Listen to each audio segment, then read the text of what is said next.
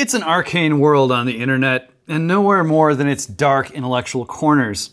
Generations of overeducation into transgressive abstract ideas fueled a very online population of chronic overthinkers, obsessed with making it weird. Inevitably, the fringes closed in on the mainstream, and during the COVID insanity finally took it over.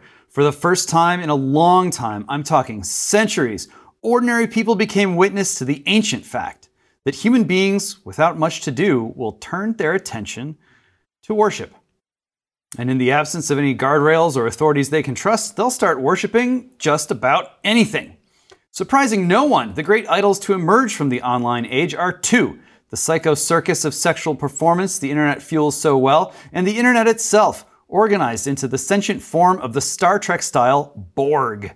In a prophetic restatement of what now seems increasingly obvious, Star Trek gave us not only the Borg, but the Borg Queen.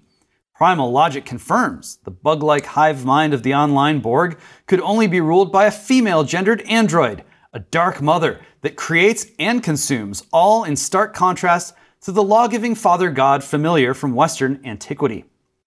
It wasn't just Star Trek that showed forth our dawning awareness that any Borg requires a queen. Just rewatch the Alien series, for instance, or at least the first two entries.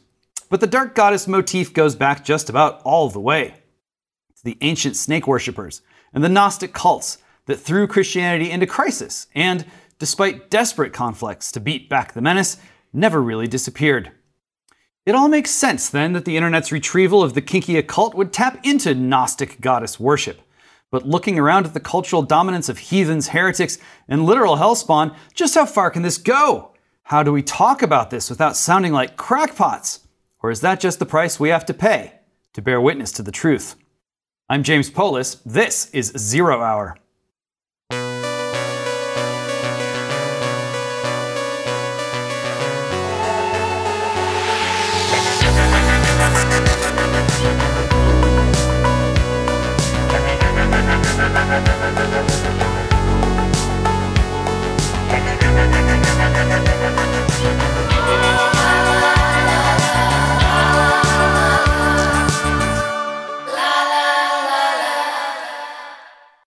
Joe Allen is author of Dark Eon, Transhumanism and the War Against Humanity, on sale in August. He's tech editor for Steve Bannon's War Room and a writer published at Chronicles, Human Events, The Federalist, and others. Joe, welcome to the show.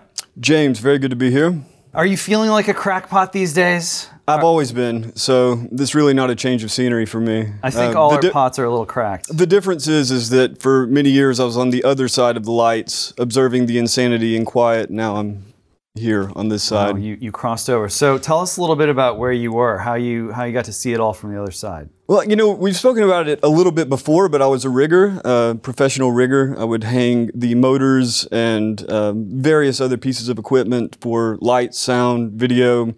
It was a pretty spectacular view of the machine. I think you're very disconnected from the entertainment, and you're just beyond the reach of the mind control waves. So seeing many tens of thousands or occasionally up to 100,000 people having their minds warped by this sort of, I once in an article described it as actually a eusocial queen at the center of the spotlight, and all of the audience definitely, they're reminiscent of the workers.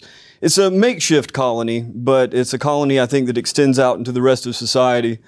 And it's only made possible by technology. I think, maybe the Beatles kicked off something more insectoid than their name would have even belied. That's a good one. I like that. So by the machine, you mean that whole sort of apparatus that surrounds the show on stage, whether it's music in your case, or maybe things that are presented as maybe not a show, maybe like television or politics. Absolutely, and I think that you also come to see all of them as somewhat interchangeable. It's the same technology, oftentimes has the same emotional impacts. There's a difference, obviously, between a rock and roll show and a political rally, but there's not enough difference in my mind. I once went to a Donald Trump rally in Florida. It was very hot. The thing was put together kind of at the last minute. So, you're walking in and you got these guys working, sort of trying to move crates of of bottled water in so that people don't pass out. And, they were just not afraid to stop you and say, hey, would you mind grabbing a case and taking it in with you? So I go in, everyone's in there, and, it's a real sort of like WWE vibe. And of course, everyone's waiting for the big guy to come out. And he finally does come out. And, unless you were right in front of the stage, what you saw is like a figure about this big. And, I'm pretty sure that it was Trump himself, but it could have been anyone. It could have been no one. It could have been a scarecrow with like you got the hair and the glasses and the suit. Just put him out there and it says a few things. So like the boundary between reality and sort of animatronics just seemed so thin, even there with something where, it was real grassroots energy and all that sort of populist stuff that you come to expect from a Trump rally. But even there, as someone who was not in the front row, you could just see how easy it is to kind of clone that environment and leave people with more or less the same feeling. Looking out from backstage or oftentimes from up in the catwalks and looking out onto the crowds and that sort of hypnotism that takes place, it was really powerful. Even 15 years in, I continued to marvel at it. And I don't want to completely denigrate it. I think that a lot of great talent has appeared and graced the stage with wonderful art. But by and large, the machine has a lot more weight than the artist in many cases, most cases, I would say. Lady Gaga might have been the most exemplary. Lady Gaga, I think, is actually very talented, but something about her show, the crowd that she attracted, the entire kind of, tranny, super butt sort of slut pop thing, it just made an impression more so than many others. Superbutt is a genre now. Do I need to catch up? Well, that was actually just a describe. For all of Lady Gaga's flaws, she has remarkable derriere.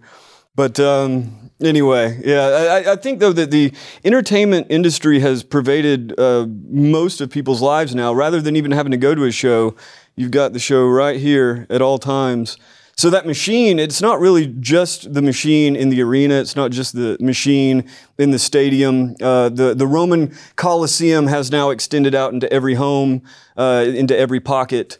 And they say, the transhumanists say, soon into every brain.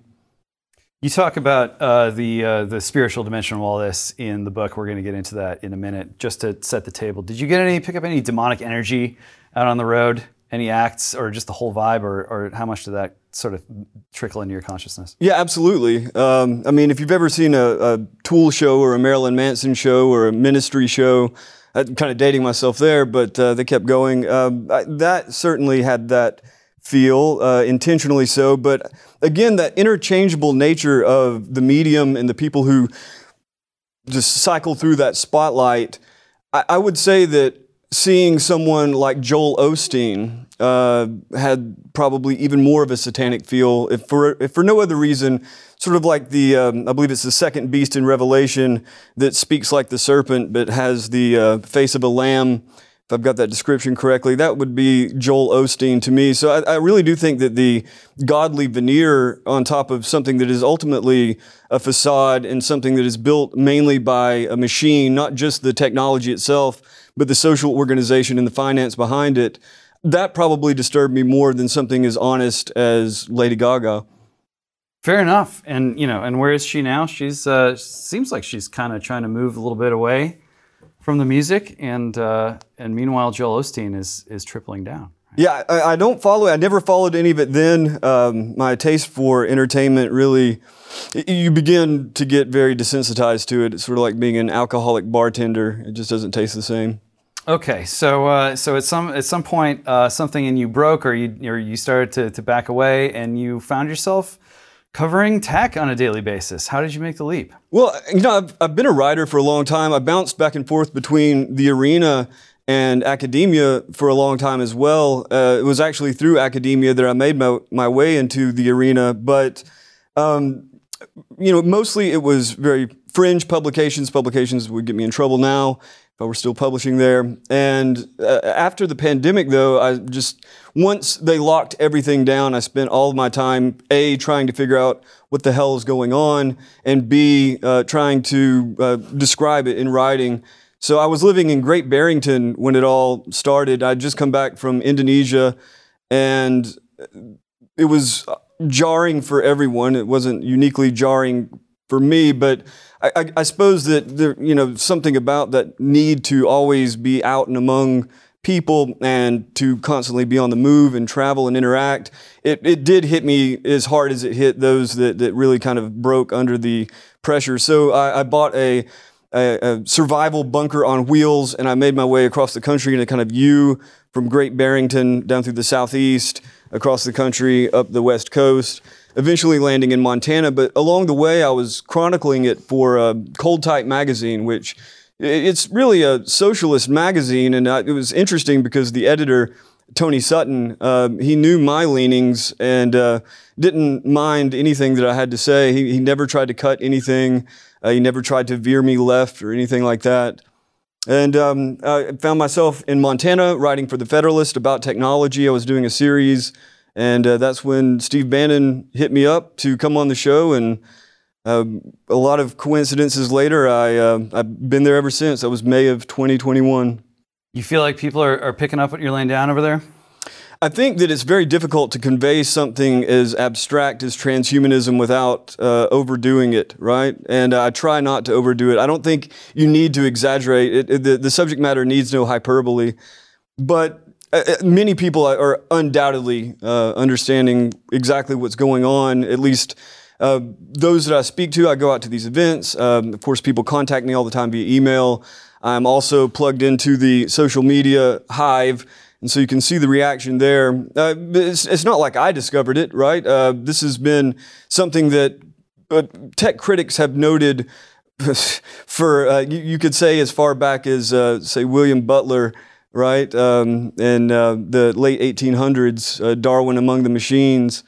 So it's not unique to me. I think it's just I occupy a certain space trying to communicate what the negative effects of all these technologies are. And maybe for me anyway, I think the motivation behind it, the broader worldview behind it, which is essentially a religious worldview, that's what's most important to communicate. The technologies themselves are astounding, sometimes impressive and amazing, oftentimes horrifying, but the actual technologies in some sense mean less to me than the paradigm behind it, which so many transhumanists, posthumanists, futurists, technologists, they would like to see it as some sort of scientific worldview, and it is, but ultimately it's a religious worldview that takes scientific fact and plays forward the historical progression of technology into something like a religious prophecy.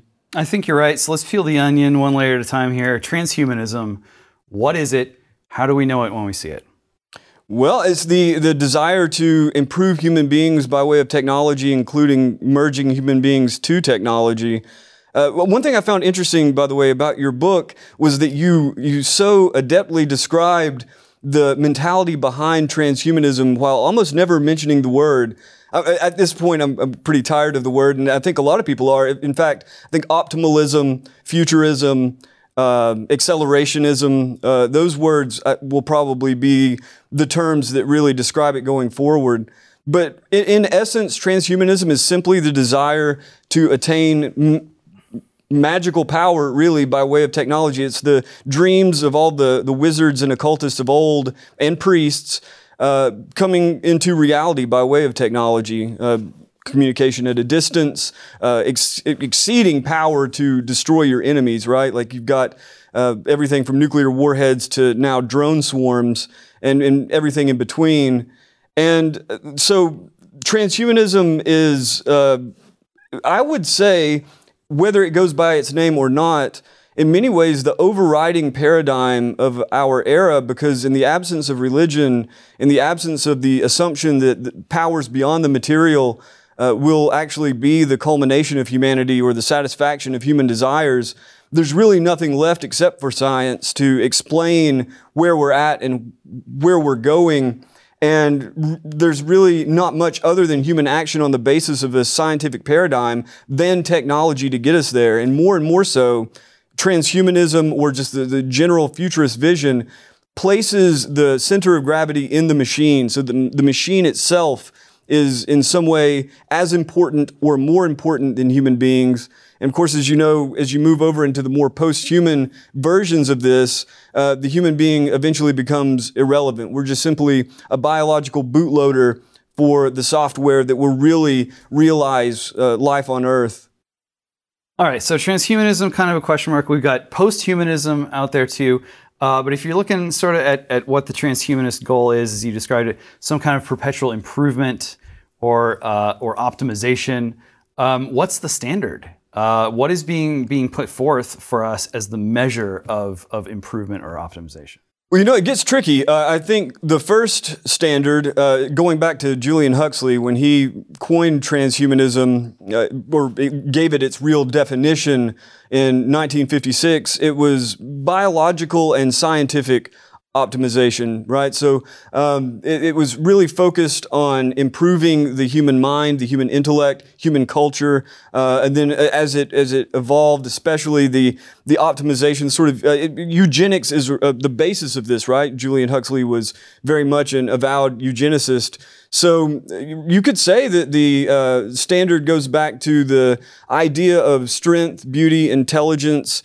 These standards from classical Greece were the initial impetus to improve the human being genetically and neurologically. But as technology really developed and became an entity of its own, I mean, already in the 50s, it's the post-war era where the real power of technology, from the airplane to mass communications to the nuclear warhead, all those things were readily apparent. And so as transhumanism evolved, and especially as people like Max Moore began to describe its trajectory, and Ray Kurzweil maybe even more so, definitely more so, then the machine becomes the standard. So you have all the same sorts of classical principles of beauty, intelligence, strength, but now, rather than looking forward to the smartest human, the strongest human, the most beautiful human, you now are looking forward to the strongest, most beautiful, and most intelligent machine. Well, you know, it's bizarre to walk around, I mean, really almost in any American city or town these days, and you're looking at your fellow man, and people are struggling out there. They look worse, their health is worse, their sperm count's dropping, IQ's not doing so good, just kind of across the board decline. And so, like, why are we seeing that spread so swiftly and so powerfully at a time when ostensibly the people in charge are trying to boost us up into some kind of superhuman plane? You know, I think that's one of the reasons it's so difficult to convey how potent these ideas are, and in fact, how potent the technologies are, even if the technologies remain always behind these ambitions. Because we see this, right? You see infrastructure deteriorating. You definitely see social cohesion deteriorating. You see, even if you do have more and more excellent, say, UFC fighters, you have better and better spelling bee contestants, things like that in the upper echelons of human intellect or human performance. Overall, both statistically and certainly the visceral feel of society, and I still travel a fair bit, it's obvious that as society itself, as the technological infrastructure itself, and as human beings, both spiritually and even just outwardly, begin to deteriorate, it's juxtaposed with the ever-increasing technological capabilities coming out of Silicon Valley, coming out of DARPA, or the institutions, the corporations funded by DARPA. And a lot of that is hype. A lot of that is a projection of power that isn't yet there. A lot of it's not, though. And so you do have all this concentrated energy on the excellence of the machine, and it is proving itself to be, in fact, potent, even as humanity at large, I think, is continuing to wallow. The pandemic was not a death blow, but it was a devastating blow. You know, I think that's all right. I'm also going to answer my own question here. Here's what I think is happening. There's this kind of theological concept where you have to go through hell to get to heaven. It's sort of like redemption through sin kind of thing.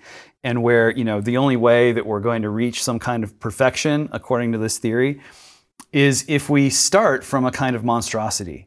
You know, it's like the Frankenstein plan.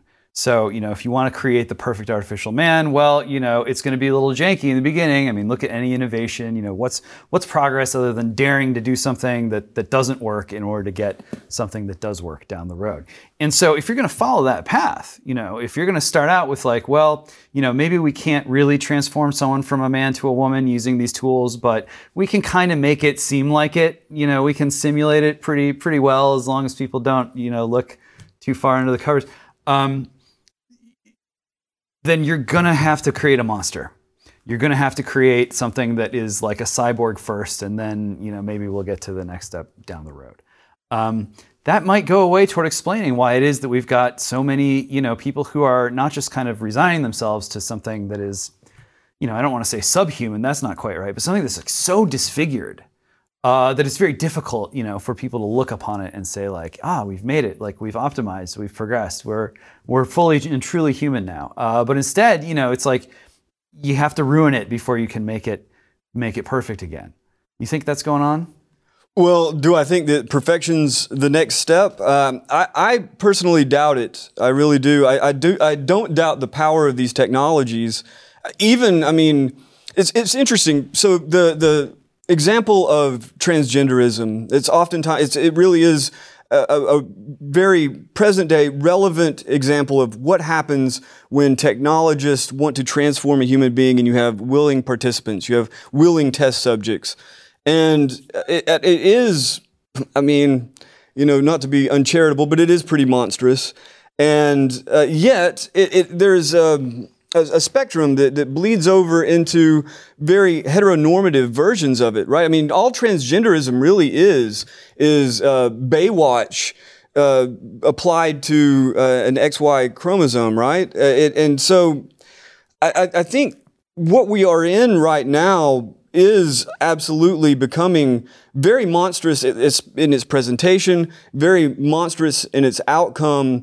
Again, just to keep on the transgender topic, the suicide rates are just horrific, and I don't think that anybody who's honest can lay that at the feet of bullying or people not being accepted in society. I think that it just represents people who are profoundly disturbed, who are just left to, they just keep handing them rope until, so, but the question of perfection, these surgeries will undoubtedly improve. I can remember seeing videos of transgender surgeries from back in the late 90s, and it was more horrific than it is now, although it's not a whole lot better now.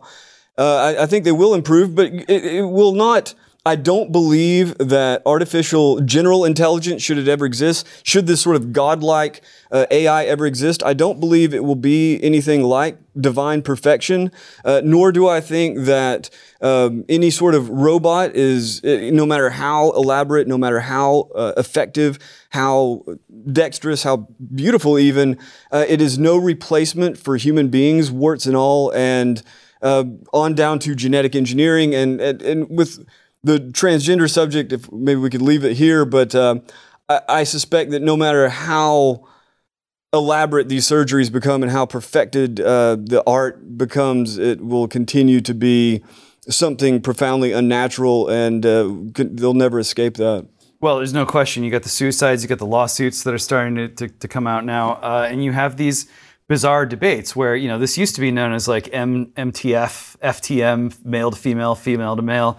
But of course, in some corners of that world, it's like, no, these are reified categories that don't really exist. There's no such thing as male and female, and the impasse that you can already see, these kind of contradictions run so deep that it's not surprising that you see, self-styled accelerationists coming along who basically say like, look, if we try to understand what is right and wrong, we are going to get stuck at like an incomplete level of development that is ultimately going to fail. And so the thing to do is to just floor the gas, reserve the ethical or moral judgments, stop trying to understand what's right and what's wrong. Very akin to, I think, what you got out of sort of the wave of communist revolutions, where it was like, look, we're really just kind of bracketing these moral claims.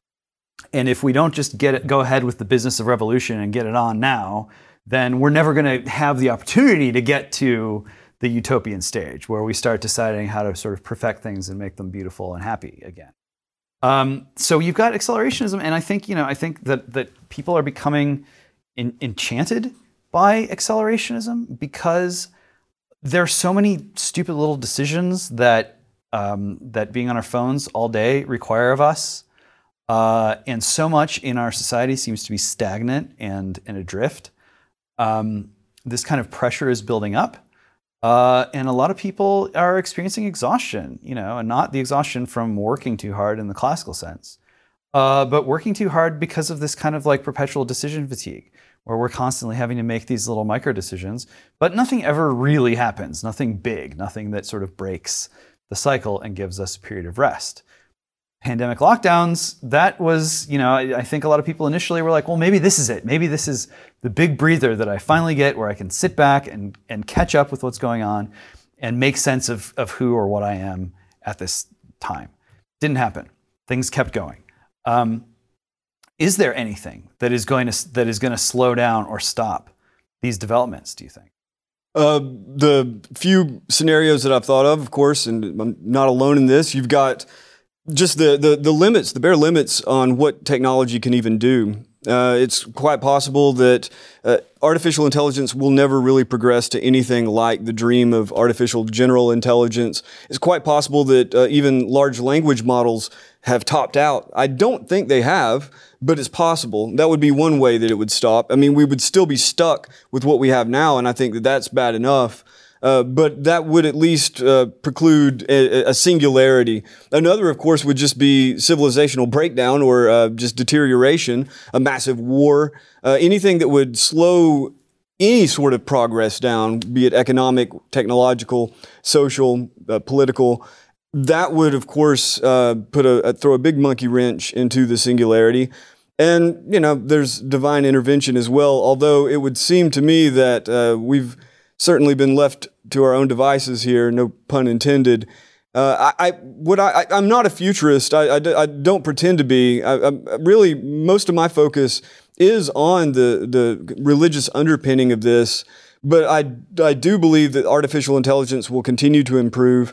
I do believe that medicine will continue to improve by way of genetic engineering and other more traditional modes of medicine. Robotics are improving rapidly, and I see no reason for that to stop other than all the stopping points I just described. And so I really don't think that unless any of these dramatic limitations are just simply in play, I don't think there is any stopping this. Right now, Congress is talking about how do we control artificial intelligence, of course, at the behest of people at Google and OpenAI. Sam Altman is in the middle of all of this as he's driving forward the regulation. And China's far behind us in artificial intelligence capabilities, but it wouldn't take too much, I don't think, in terms of technology transfer or companies going to China should the U.S. just go full Luddite and say we're going to stop all of this. There's China just being one of many nations, and you look at all of the different nations, corporations, institutions around the world, and you look at human nature, the desire to improve upon the human, and a growing desire. I mean, you see this, it's amazing, a growing desire to see the realization of something like a human-like artificial intelligence, what they used to call real artificial intelligence and now artificial general intelligence. So I really think that you may be able to throw monkey wrenches into it.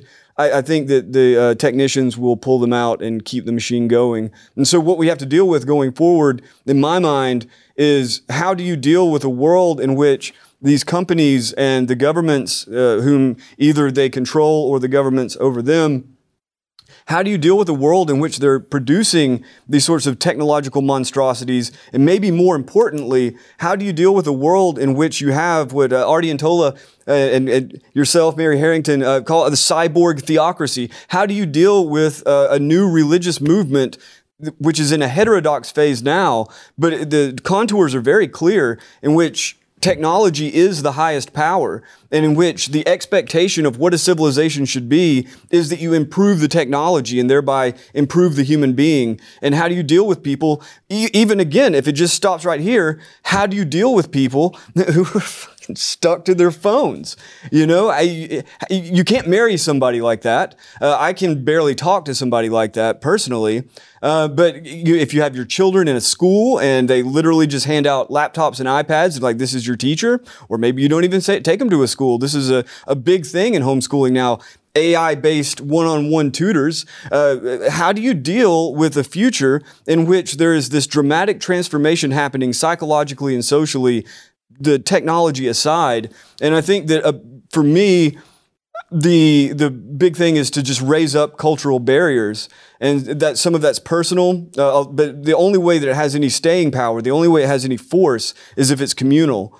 So that if it comes out of religious institutions, if it comes out of educational institutions, if it comes out of social institutions, and so that the standard is that the human being is in fact above any sort of economic or technological ambition, that human excellence should be the center. And I think that atheists are not going to go for this. That's pretty much their stopping point. But it's a positive one, and there are many people, many evolutionary psychologists, biologists, who feel that way, and I think that's very positive. But ultimately, it's a matter of maintaining those spiritual institutions that direct the mind, the soul, towards the eternal. What is beyond this material world? What is there that this technological fetishism is both occluding and trying to replicate? So it sounds like you have no hope for the politicians. I think that there can be positive things, right? I think data privacy is very, very important. I don't think that it should just be legal, just in the same way it shouldn't be legal for me to creep into a bathroom and peek over the stalls. I don't see any reason why... Depending on how you gender identify, that's actually okay. Yeah. So outside of that, well, I guess you could say that the same corporations that are pushing the rainbow flag out are also pushing little black glass eyes over the stall. And it's amazing to me that we've accepted it to this point. It's amazing to me how quickly that faded into the background, and that everyone is living as a sort of surveillance state superstar, and they enjoy it. Not everyone enjoys it. Many people simply put up with it. That they put up with it is amazing to me too. And those who don't want to live that way, we really do have, it's an uphill climb from here, because you're not normal anymore if you don't want to be watched in the bathroom. You know, I was parked at a meter in LA the other day and watched one of those little delivery bots start trundling down the sidewalk across the street. And it was an intersection, and this car pulls up. You know, it looked like a '90s Toyota or something, unassuming. And a young guy leaned out of the rear passenger window, and he just starts like laying into this delivery robot. Just starts like verbally abusing it, like insulting it, like colorful language, really like not holding back, expressing his contempt and anger toward this little robot that was trying so hard to look cute and whatever.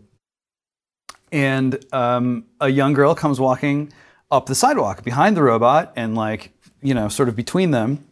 And as she passes by, she looks over at him and she goes, "You can't talk to them like that. You have to be nice to them. They're going to take over the world." And he goes, "Not this one." And then, you know, like drove off. And like it said so much to me about like the way that feelings about machines taking over the world are starting to become gendered in a way. You know, like men, I think, are more inclined right now to see a threat. And women, I think, have, generally speaking, been sort of cultivated or educated into thinking that like, no, these are our friends, they care for us and we care for them, and it's going to be nurturing, and, you know, don't upset the machines. And it's extra bizarre because, you know, I mean, I think a lot of women still have like "the future's female" on a t-shirt in their closet somewhere. That lasted for about 5 seconds. And, you know, my riff on this is it used to be anything boys can do, girls can do better. That used to be the mantra. And now it's anything that girls can do, Borgs can do better is the mantra. And it's really sad to see the way that so many women, I think, are being just conscripted into this effort to make themselves obsolete, whether as, sex partners or as sex symbols or as birthing persons. You can just see the drumbeat, the way that the sanctity of life and of natural generativity is being appropriated and ripped out of womanhood and increasingly put it into this artificial environment. The future is it's Fembot from here on out. The future is Metropolis. And you recall... You're talking about the classic film. Yeah, 1927, Fritz Lang. The future is Maria being replaced. And I think women, you're absolutely right. Women do tend, in general, to, unless they're mothers and unless they're mama bears protecting their cubs, they tend to downplay threats. What's interesting about that dynamic, though, is that while men sense a threat, it's men driving this. It's not like there's a ton of female coders and engineers doing this. This is driven by men. And it's really intriguing as far as the human eusocial electric ant farm is, rather than a queen, you've got male billionaires. Mostly white male billionaires, not to sound like one of them or anything, but it's true. It's not as if this is something that is driven by femininity. The rapid production of all of these different sort of greater replacement bots is a fulfillment of this tiny minority of men and their ambitions. And a part of it is the replacement of the rest of us, or at least the demotion of the rest of us to lower status. And the idea of automation, people speculate about automation all the time. Oftentimes you can see what the general trend is going to be. Very rarely do these predictions pan out one-to-one to the numerical projection. But it's very clear that in addition to outsourcing working class labor, they're doing everything possible to replace factory workers who do still exist in America with automation. Farming has largely gone the way of automated, like large-scale farming equipment. You now have literally remote-controlled combines going down the fields in the most advanced like big corporate farms. So, like everything that made a man, and warfare is the same. Warfare is largely, you have this technological buffer. If you're a wealthy nation with a high-tech military, you have this technological buffer that reduces fatalities. Obviously, nobody is sad about that, but it also changes the nature of warfare. It changes the nature of risk, and it challenges everything it means to be a man. And the more that happens, the more we have this sort of simulated environments to do it. You still have the UFC, that's for real. But pro wrestling is taking off side by side with it. And beside that is the explosion in militaristic and agonistic video games in which young men are pouring a lot of their vitality, their virility into.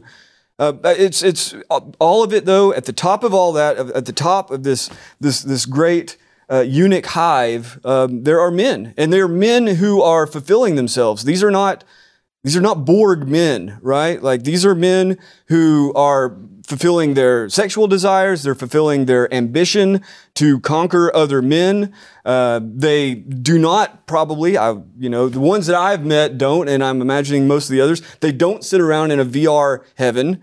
They simply fly to actual heaven on earth. So that dynamic is also very troubling. And Yeah, you're right. And I won't even say it's the white guys, although many of them, yes, because you look at the Russians and they have all kinds of problems of their own. They've got cosmists out there. We can talk about them in a little bit. Sure. Sort of no escape from the Gnostic heresy. But it's not Russian guys who are out there doing this. It's Western guys. And if there's one thing that they seem to all have in common, it's that they're not even Joel Osteen Christians. They're not Christians at all. And maybe that's our entry point in understanding what's going on here spiritually. The Gnostic element is something that really fascinates me. Speaking of Christianity, and the Gnostic element is something that comes up a lot in the book, an entire chapter dedicated to it, but a lot of touch points along the way. It is So before I go there, just really quickly, something that Megan O'Giblin and many others have noticed about Ray Kurzweil's singularity prophecies is that it mirrors Christian prophecy. You have what is the source of our problem? What's the theodicy? What's the source of evil? The source of evil is flaws in evolution. What is the salvific principle? Well, of course, it's technology to fix all of the genetic flaws and to overcome want with radical abundance and to overcome ignorance with digital intelligence. And then that playing forward to an apocalypse, that unveiling, that revelation of his dreamt of singularity. 2045, by that point, the artificial general intelligence will have solved all the major problems. Human beings will basically be irrelevant except for to the extent that they've given themselves up, this sort of kenosis, this emptying of oneself into the machine, and one's justification and one's immortality is the degree to which one's body, brain, and in essence the patterns of what would be the soul to him, the neurological patterns, are imprinted into the machine, imprinted onto that digital God. And so you have this inversion of Christianity there where it removes all of the spiritual actors from God the Creator to Jesus the Savior to Jesus returning, and it replaces them with technological entities. And the Gnostic element, I would argue, does the same. I think that something that, in full disclosure, I know some Gnostics. Some of my best friends. Some of my best friends are Gnostics. I've met Bishop Stephen Heller. One of my best friends is, in fact, a Gnostic priest. And while I don't subscribe to that belief system, nor do I take their Eucharist, I see something very, very different in them, and I see something very, very different in the Gnostic tracts themselves. The belief system of Gnosticism, if you want to look at extreme spirituality, so that the spirit is everything and the material is just simply nothing but an irrelevancy and evil in it by its nature, that would be Gnosticism. Or if you take scientism or atheism, in which the material is the most important and anything spiritual is simply an epiphenomenon. It's something that comes out of the material, and that is the basis. And I see Christianity as being somewhere in between that, right? So that, traditional Christianity is a way of justifying all of this flawed creation. It's a way of making sacred and making holy that body that the Gnostics reject and that the materialists would say is all we have. What transhumanism is, to me, is it's a complete inversion of this Gnostic extremism in which the spirit is all and the material is irrelevant or evil. And it takes that ambition of the Gnostics to overcome that material body that scientism presents to us, this flawed, dying body, and it makes it it basically materializes spiritual ambition. The digital now becomes the astral. The perfection and the justification of the body is now done by way of device, by technology. So it is Gnostic in that sense that it tries to overcome what we are given, but it's insofar as the real spiritual Gnostic impulse, it's polar opposite. Well, you had Marshall McLuhan a long time ago describe media as extensions of man, and that, when you get to digital, you're really talking about extending our senses and our faculties into the invisible domain, into the air. These are basically telepathic technologies, and so it only makes sense for someone who's in that slipstream of Gnosticism, which seems to be a heresy that it's been there in Judaism, it's been there in Christianity. We're talking thousands of years here, where sometimes you beat it down and it pops up somewhere else. Seems to be one of the eternal foes, at least until the end times come along. Wouldn't be a surprise to see this possibility of using physical means to leap out of our skin, to leap out of the material condition. Turn the weapons of our prison against the prison itself, to break those clay vessels, as the ancient Gnostics described it. That desire to become purely spiritual, to become really angelic. This is something where the ambition is maybe not to become a god or to replace God, and is not to become, some kind of super beast, but to really become, angelic. I find it very interesting that, every time angels appear to speak with human beings in the Bible, it's pretty much one at a time. They come singly and they deliver a message, the messengers, and first words out of the mouth, do not be afraid. And contrast that to the demons. The demons do not really travel singly that much. Oftentimes, characteristically, they travel in packs. Their name is Legion. The swarm. The swarm. And so demons appear to be much more interoperable than the angels. Yes, you have the heavenly host and you have all that. And I don't want to dig, too far down this particular rabbit hole, but there is something about how that kind of collectivity, that interoperability has been associated for a long time, not just with angels as such, but with the rebel angels, with the angels who aren't themselves content to be angels.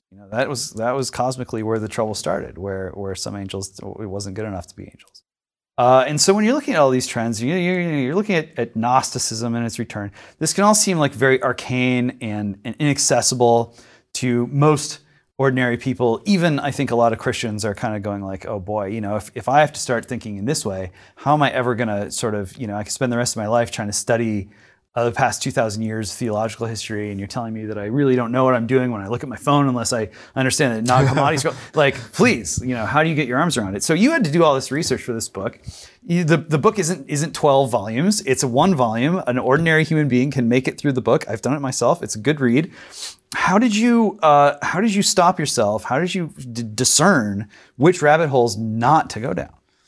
That was very difficult. And it's a fairly long book. It's 400 pages from beginning to end, big text for the older readers and myself being among them. But yeah, it was just simply, you could think of it really as just 13 different essays going in, all of which approach the same singularity from different angles, although it is intended to go from beginning to end, and each piece builds one upon the other. One of the things that really made me sad to leave out was, and people have done a lot of great research on this, that it's somewhat inaccessible, all the ways in which ancient mythologies were predictive of robots, were predictive of, you've got like the Brahma Astra of Hindu mythology that is real. I mean, it's just so on the nose for a nuclear warhead, right? It's an arrow that is shot, and once it lands, the mountains tremble, the seas boil, the grass is nothing but salt. After that, the ground can never be arable again. Those sorts of things, and of course, like the various contraptions described in Greek mythology, and to some extent, there's also counterparts in Buddhism. That I was sad to leave out. And also, there's a lot of, you're probably familiar with guys like Joseph Farrell, who write a lot about alchemy and the correspondence between transhumanism and alchemy. He takes it much farther than I would, but those topics are extremely fascinating.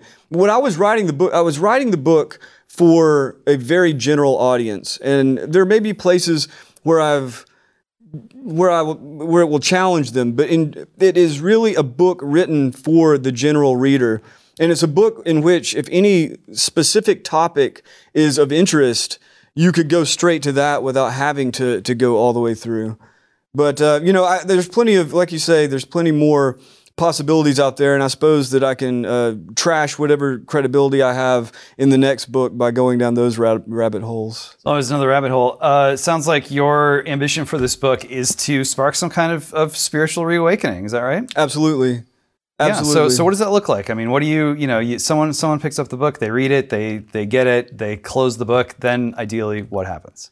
You never have to read another book again. That's it. From that point forward. The last book. Yeah, from that point forward, you go forth, you smash the machines. Of course, you pray for your immortal soul beforehand, and then you die. So this is a Butlerian jihad, as they say? No, I think that my hope is that it gives people the tools to at least get a sense of what the impetus behind this civilizational transformation really is, and to ask themselves whether they want to be a part of it.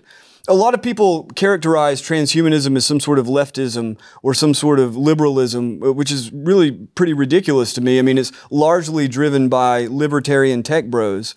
Even traditional Christians defend these people. Even some of my favorite people in the church are obsessed with the accumulation and sustaining of power by way of technology, despite all of the sort of underlying elements. So I would like to think that it would at least orient them to make an informed choice as to whether or not they would like to become a part of this civilizational transformation, whether they want to see, and this is maybe the most important element, because we're going to age out, maybe laying in the arms of Ben Goertzel's Grace Robot, but children, how do you raise children? What direction do you aim the soul of the individuals in the civilization? What direction do you aim the soul of the civilization? That's a question that I ask at the end, and I hope that it's an informed answer that someone will arrive at. Do you have hope? Do you have hope for the next 10 years? Where do you think we're going to be? I am not a materialist. I steel man materialism, and I steel man Darwinian evolution in the book. And in general, I get along very well with materialists. I'm not myself a materialist. So I think that whether or not we win on this plane, or whether it ends up looking more and more like the latter chapters of Revelation, ultimately don't matter. I mean, we're all going to die anyway. So whether it's one at a time or all at once, in some sense, it's irrelevant. What happens, what is recorded in a much, in the eternal book, just to leave it at that, is the most important. But I do actually have hope day by day. I don't think most people want to be cyborgs. Most people don't want to be slut pop aficionados. Most people don't want to be degenerate. Most people really do want to live satisfying lives and do right by their fellow man. And I believe that some portion of us will always do that. And there will always be that portion that is either lost or perhaps, I really don't know how to explain psychopathic behavior, just evil. They will always be with us. We will always be with us. So I have hope in that. If it ends tomorrow in a nuclear holocaust, okay. And if it ends 1,000,000 years from now in the sun exploding or whatever, actually it's quite a bit longer, then that's also okay. I have hope in the eternal. What about hope in getting technology back under the right kind of control? I think that it's very, very important for good people who are competent in these technologies to use them in ways that defend what is good in human nature, to defend good people. But I also think that there's a real temptation there. I think that oddly enough, I admire people like Peter Thiel. But I think that ultimately he is as much of a techno-fetishist and a transhumanist as any of the people who would cry out these demonic transhumanists while at the same time take his support or seek his endorsement and money. Well, it's interesting. I mean, I'd have to sit down with Peter himself for probably more than the full hour to unpack all this stuff. Yeah. But one of his little catchphrases is AI is communist and yes, and crypto is libertarian. It's interesting, though, just to go back to where we were not that long ago in the conversation. Seeing people who kind of start out as libertarians of a sort turn into collectivists of a sort, that is something almost magical that technology does. It takes you from a rugged individualist and turns you into someone who wants to be part of or to orchestrate a kind of hive mind. Well, just to put a book stop on that. I do think that it's impossible to get by in any civilization without technology. You have to decide what technologies are appropriate to the task, what technologies are appropriate to you, what technologies are appropriate to your society. And so, especially if you're a soldier or if you are in the upper echelons of the corporate world, these are very, very difficult decisions in many ways because you have to compete. And that's, I think, ultimately probably going to end very tragically. But at the same time, until we get to that tragedy or until we get to the sunlit uplands or wherever it is we're heading, I do think that it's really important not to have this sort of if-then purely Luddite mentality. I don't think first off, it's not realistic. Nobody does that. Even Ted made bombs, right? Even Ted eventually wrote, he would ride his bike to the store. Nobody can be a pure Luddite. So the question is not whether we reject technology. It's simply, and it has to be done person by person, community by community. It has to be what technologies are appropriate to the task. And so I do think that some of my best friends are coders. And I think that those people, those coders, and those who are selling these technologies as well, they are not evil people, the ones that I know. I fear that even those that will do evil are not necessarily evil in their intentions. But it's very important for those good people to use the technologies at hand. For instance, the Bitcoin monasteries, I think, have everything about it is goodwill, seeking to use technologies as a defensive force, like a rifle, right? And a rifle has a very clearly defined, narrow range of possibilities, but it is definitely possible to shoot worse and better people. And so to the extent that any technology is used to uplift the best and to destroy the worst, I guess we're on our way. We're on our way one way or the other. Tell the people where they can find you. You can find the book, Amazon, The Beast. You can also find it at bookshop.org, which I also love. And it's available for pre-sale as of this recording. Maybe it'll be available by the time we get there. What's pub date? August 29th. Got it. And socials, Twitter? Social media slave chain at JOEBOTXYZ, Twitter and Getter. And the website, JoeBot. Now, of course, you can always find me at the War Room with Steve Bannon. Not to put too fine a point on it, social media slave, gotta love it. The book is Dark Aeon, Transhumanism and the War Against Humanity. The man is Joe Allen. This is just about all the time we've got, at least until next time around. So, if you found this conversation meaningful, and who wouldn't, please consider becoming a Blaze TV subscriber to help us create ever more content like this. Go to blazetv.com, use the code 0hour20, that's ZEROHOUR20 for $20 off your first year of Blaze TV. This is Zero Hour. I am James Polis, and may God have mercy on us all.